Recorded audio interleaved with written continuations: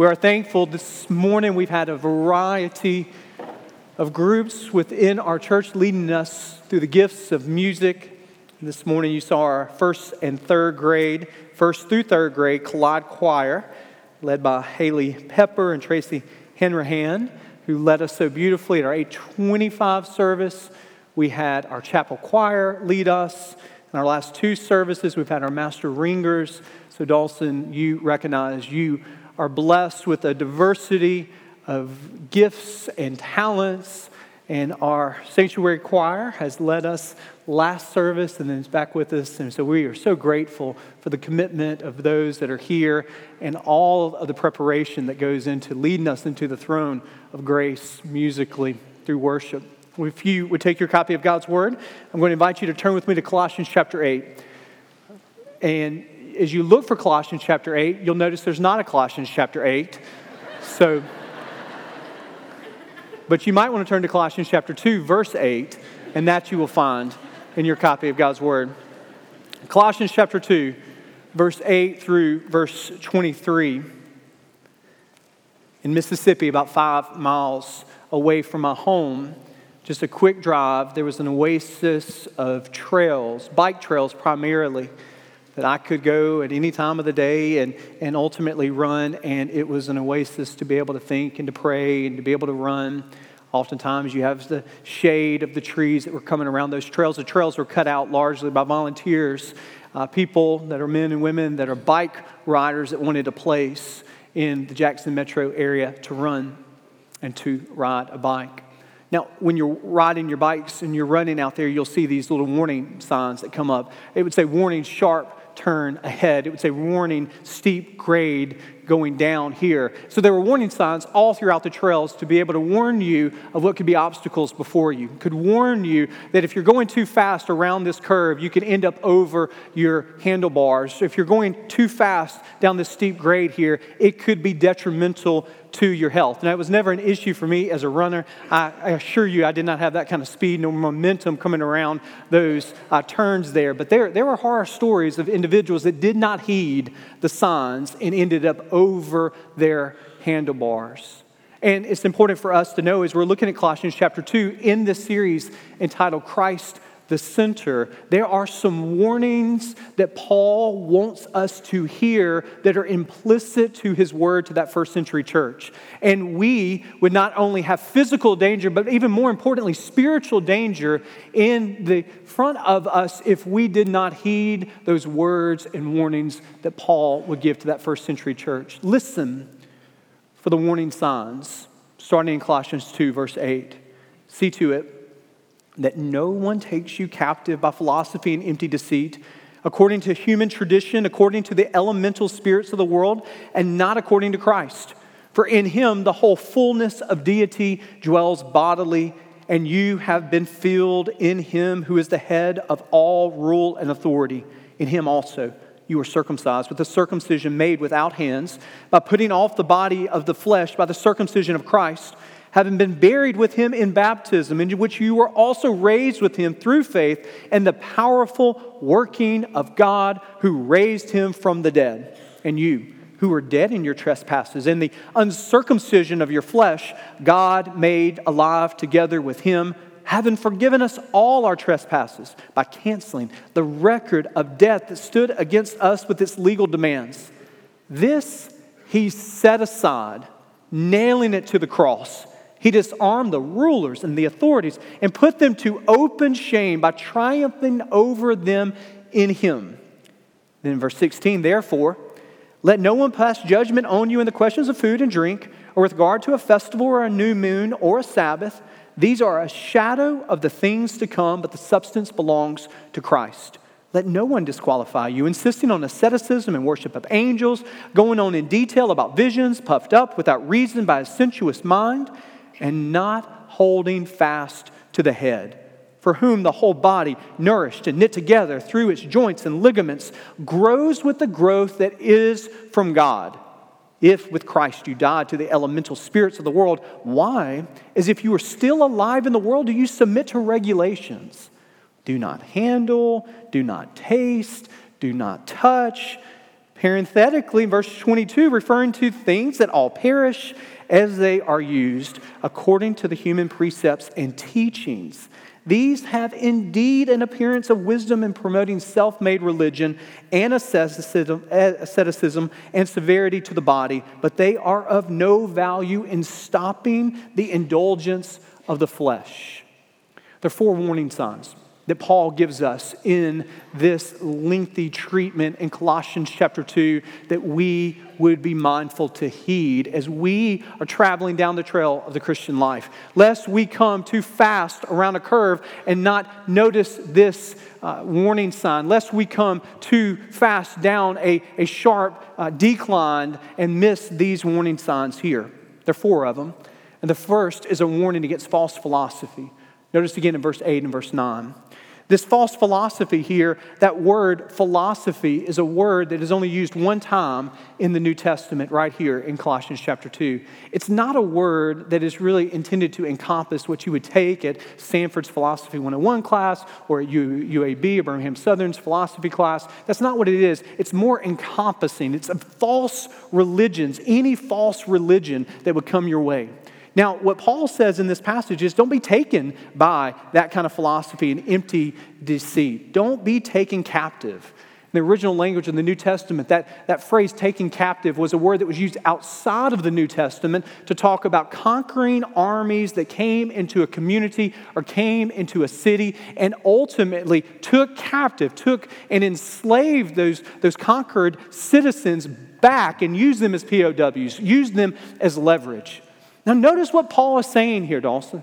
He is not saying this is just about what you believe intellectually. Paul is saying that there are spiritual implications, there are physical implications that he is warning with grave words here to heed the empty deceit and the false philosophy. Notice the source of it. In verse 8 it says the source is human tradition. In Paul's day, ancient is valued. In Paul's day, to have thousands of years behind you would have been something that was very appealing to those individuals there. In our culture, new is novel. In our culture, the latest becomes a fad. But in their culture, what had depth was something that was rooted. And so Paul is saying this false philosophy has been passed down. It's rooted in teachings that are not just novel, but they have been around. They're ancient. Not only does he say that there is the source of false philosophy in human tradition, but he also says in verse 8 that this false philosophy is rooted in the elemental spirits of the world. This is a phrase that has been interpreted in a variety of ways. Sometimes it's interpreted as elemental spirits of the world in the sense of air, fire, water. This isn't, I think, the best translation or understanding of this phrase. I think the corollary passage is Ephesians 6:12. And Paul, writing to the church in Ephesus, talks about spirits and the spiritual forces. Notice what he says.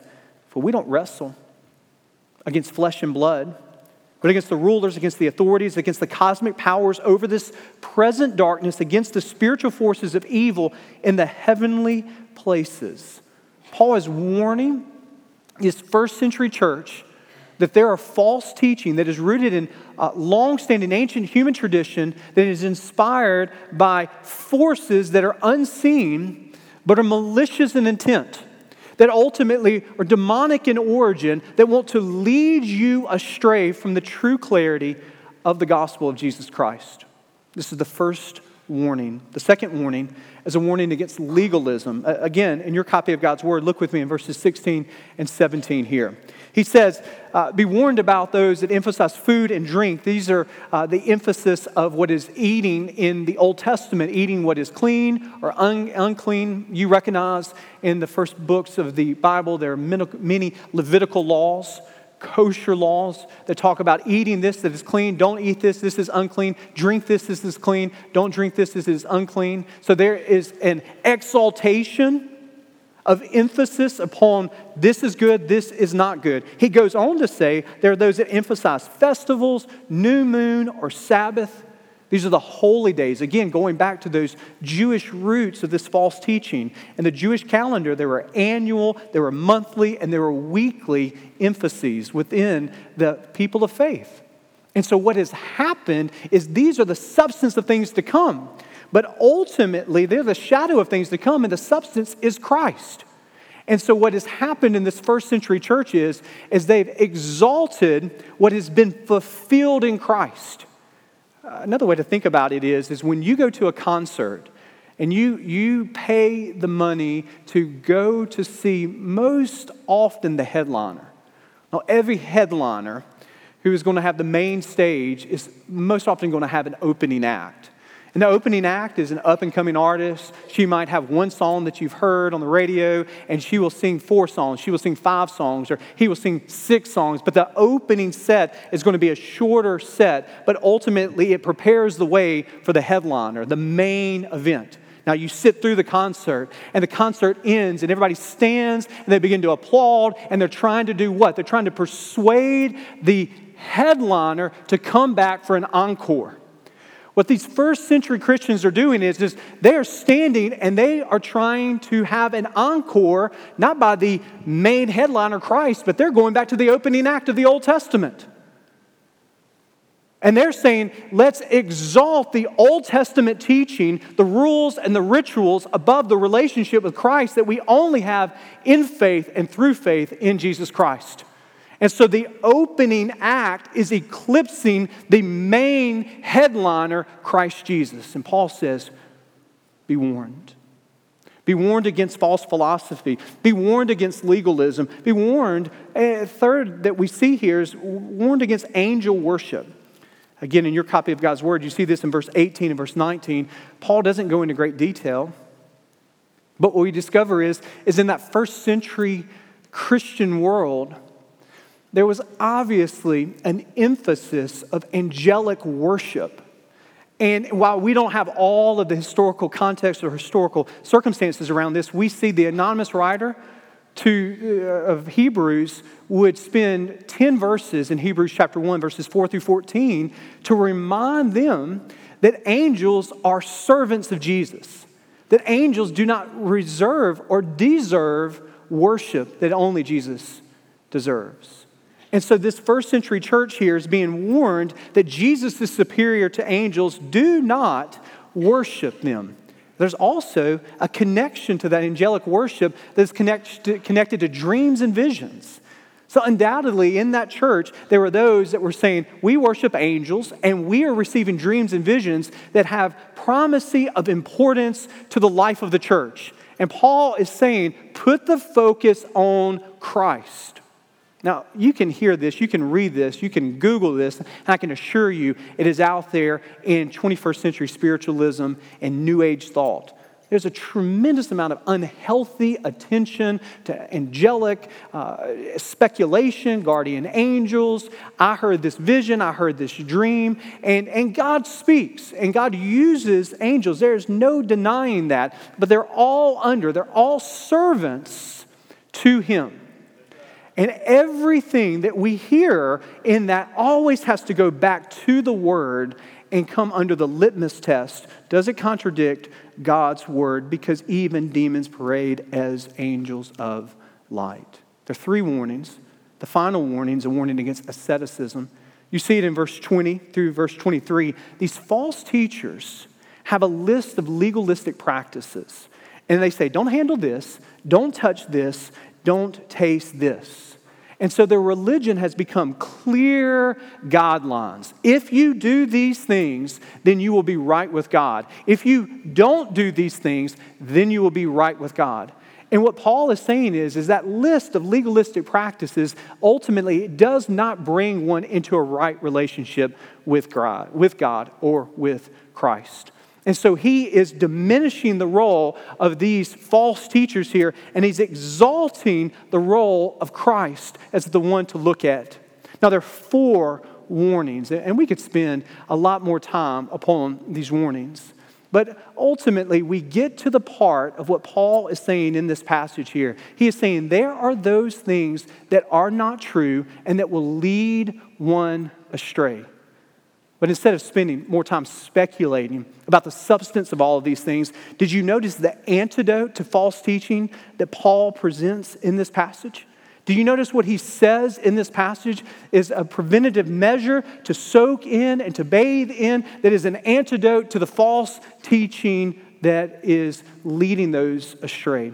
Well, it's an interlude between the first warning and the second warning. In verses 9 through 15, Paul exalts Christ. He exalts Christ's divinity in verse 9. He exalts Christ's authority in verse 10. And he goes into this great, powerful moment of exploring Christ's saving power from verses 11 through verse 15. What he doesn't do is he doesn't pick apart the logical inconsistencies of false teaching. He doesn't try to dismantle the historical foundation of these false teaching. He lifts Christ high. And this becomes the antidote to false teaching here. He says, Christ, through his death, his burial, and his resurrection, he is exalted now. And that through his death, burial, and resurrection, you can be forgiven. And he has canceled the debt by faith and through faith. Notice this image. He is the triumphant King who has disarmed every power and every authority. Notice what Paul is doing. He is saying that the way you detect what is not true is by exalting what is true. You know, in our culture, there are those within governmental agencies that are tasked with spotting out counterfeit currency in our culture. And one of the ways that they are trained is not to become an expert in the myriad of ways that one can imitate true currency, but they become experts on what is authentic. And the more they know about what is authentic, then they're able to detect what is inauthentic. I remember when I was 16 years old or so, I'd been a Christian for 3 years. I began to hear and begin to be exposed to quote-unquote Christian denominations that taught things outside of God's Word, different revelations of Christ, different religions that were outside of Christianity. And that I was really enamored in this. I wanted to know about this. I wanted to know how I could be prepared if someone knocked on my door, how I could stand strong in the faith and point out all of the historical contradictions of false teaching, all the logical inconsistencies. And I got a big book. It was Walter Martin's The Kingdom of the Cults. I took that to study hall in my junior year. I was reading that and went to my pastor and I said, we got to have some classes about this. I need to have a sharp sword to be able to be ready to defend my faith in this culture where you have all of these different voices vying for attention. And I remember he told me something that was immensely wise. He said, David, there's a place for apologetics. There's a place for knowing what isn't true. But the best advice that I could give you, David, is to drink deeply of Christ Jesus. The best advice that I could give you is to condition your spiritual taste buds to what Christ tastes like. And then when you drink of something that is inauthentic and when you drink of something that is counterfeit, you know that there's contamination in it because you know what is pure because you've drunk deeply of what is actually true. So, church, there certainly, without any shadow of a doubt, there are inauthentic voices within our culture that are vying for our attention. And certainly, you could say, I'm going to give myself to be an expert in every false doctrine, every false teaching, but there are so many. What is the best strategy? Well, it is the strategy that pastor advised to me. It is to drink deeply of Christ Jesus. This is the antidote of false teaching. But finally, here this morning, I want you to see the reality of false teaching today. Now, for Paul, he didn't give a disclaimer to this. There's no footnotes here. This was obvious to Paul, what I'm about to say to you here, but it is important for us to be reminded of this because what seems to be obvious today within God's Word, our culture has become oblivious to. And so what I want you to see is that Paul, in this passage, is saying there are certain teachings that are not true. That these things that I'm warning you against, these are not correct. And what Paul is saying is everything that you passionately believe in doesn't then become truth for you. You see, in our culture, tolerance trumps everything. In our culture, relativism rules everything. We had our children here, and there was a popular movie that our boys liked from a few years back. It was the Lego Movie.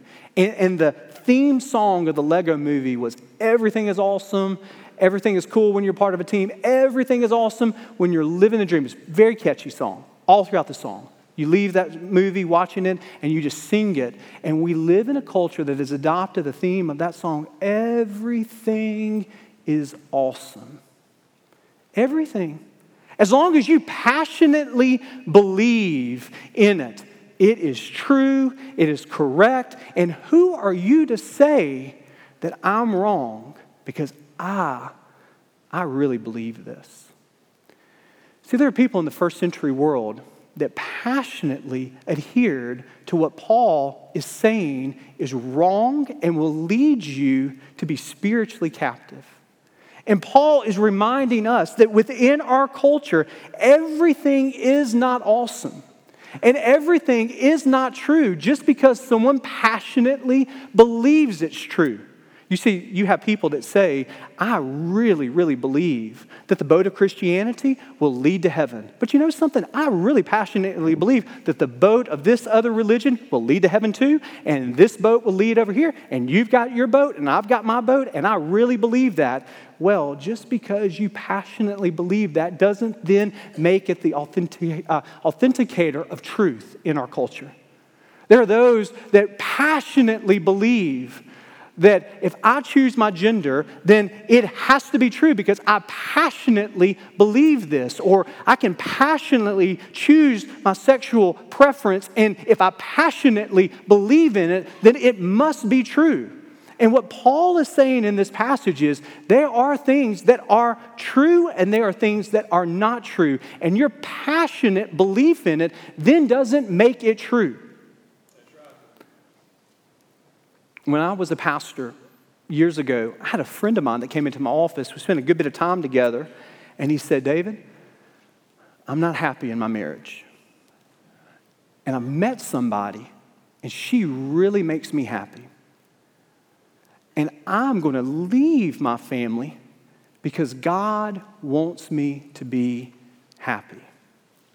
Now, he passionately believed that, but he was passionately wrong about his belief.